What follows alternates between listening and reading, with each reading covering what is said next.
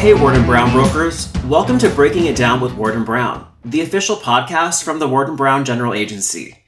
I'm your host, Paul Roberts. Thank you for joining us. In today's episode, we're discussing ERISA SPDs, Summary Plan Descriptions.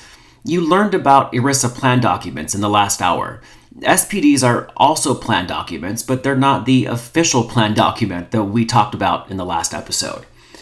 ERISA SPDs are summary plan descriptions. They are the primary method for communicating the plan terms to employees. If you recall, the ERISA plan documents must be written in legalese. Well, SPDs are required to be written in a language that employees can understand. ERISA SPDs must be written in a manner calculated to be understood by the average plan participant. The simple objective here is to have clear, simple communication, which we've seen in multiple court cases in ERISA law. ERISA SPDs are plain language written summaries of a plan, and usually they're about 90 pages. Again, they are abridged versions of the phone book versions of the plan documents, which we covered in our first episode. There are style and format regulations, there are content regulations, and there are foreign language regulations. When you hear SPD, you might think you know what that is because you've been helping your employers distribute what are called SBCs, more of our alphabet soup here. The SPD is not the same thing as an SBC. They are two different documents with different purposes. The SBC stands for Summary of Benefits and Coverage, and that helps individuals understand health plan options in the group market, individual market, and more to help them make apples-to-apples comparison when deciding in a plan to enroll in at open enrollment or at renewal. SPDs are different. SPDs, again, are abridged versions of the ERISA plan document that explains the full scope of coverage. They communicate the terms and the conditions of the health plan by the employer. Responsibility for ERISA law falls under the ERISA plan administrator. The ERISA plan administrator in the law is the person designated in the plan documents. And if for some reason no one is designated in the plan documents, then the responsibility falls back on the plan sponsor. Most third-party administrators, or TPAs, will help with ERISA plan documents. And we, of course, have third-party administrators that we have partnered with who share our values at Ward & Brown to help you get your employers in compliance with ERISA law. But the challenge, though, is that TPAs rarely or almost never agree to be the plan administrator because, again, ERISA Ocean is so deep.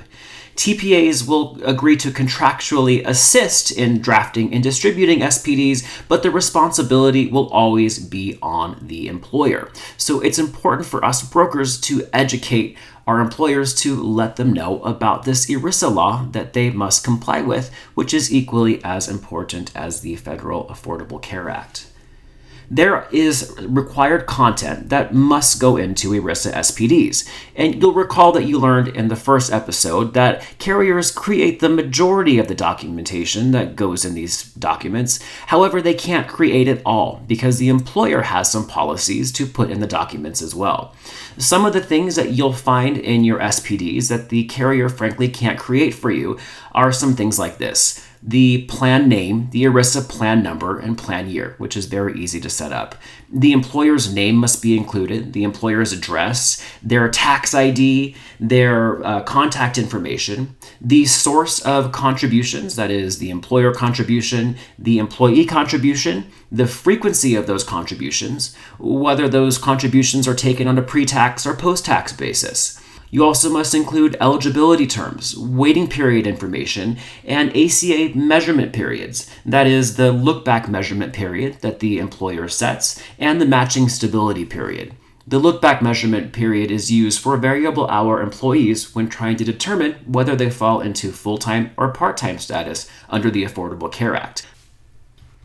All of these mandated content requirements explain why carriers can't create these documents for employers. But again, the majority of the information that will be found in these SPDs comes from the carrier, because the SPDs must also describe how employees and participants are to know for sure that their benefits will pay the way that they are demonstrated on their SBC documents, which they use to decide which plan to enroll in at open enrollment or renewal.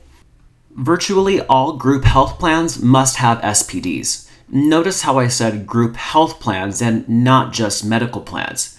Group health plans are called employee welfare benefit plans in ERISA law. Those can be and are major medical plans, dental plans, vision plans, wellness plans, some employee assistance programs, health FSAs, health reimbursement arrangements, short-term disability plans, long-term disability plans, premium-only plans, accidental death and dismemberment plans, etc. You get the picture. As long as the plans provide some type of a range of medical benefits, that makes them subject to ERISA law, which means they must have a corresponding SPD document that must be automatically distributed to employees. When we say automatically distributed, that means that the employer must give these documents to employees whether the employee makes a request for them or not, which is much different than the requirement we talked about in our first episode for the ERISA plan documents. The ERISA plan documents must only be distributed if someone asks for them. The SPDs are different though. Employers must give them out proactively, whether someone makes a request for them or not. And employers don't have too long to get these documents out to new participants. They must furnish these SPDs within 90 days for new participants. So that is someone that comes onto an existing plan at open enrollment or renewal.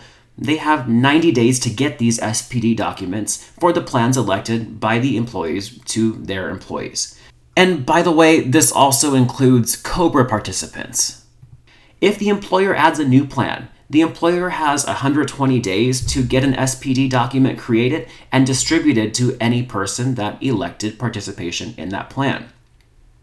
Employers must also update these documents. The employer can't create them the first time and expect them to be in compliance for the duration of their policy. If there are any significant changes to the policy, which we know happens very often at open enrollment, the employer must update and re-release those documents to employees every 5 years if the employer's policies have what are called, under ERISA law, material changes. That simply is any significant change that is important for employees to know, such as a change in coinsurance or a change in deductibles, etc. And if there are no major material changes, the employer must still redistribute these SPDs once every 10 years. A benefit that might not have material changes very often is a vision benefit. Vision benefits typically stay stagnant. They don't change. If an employer has one of those benefits, they've created SPDs for them, the employer has to redistribute those SPDs once every 10 years. Now, employers very commonly have multiple medical plans, multiple dental plans, vision plans, life plans, etc. And yes, they must have an SPD created for each benefit, and they must distribute them in that time frame we just went over. Well, that is a tremendous amount of paperwork to maintain and distribute. And of course, a lot of those SPD documents will have the same eligibility details, the same ACA measurement descriptions, etc. as all the other documents. A common way for employers to meet all of the SPD distribution requirements is to put all of the SPD information together in one massive document known as an ERISA wrap. We'll cover more about the ERISA wrap in our third episode. Thank you for joining us on this podcast, for learning a little bit more about ERISA SPDs.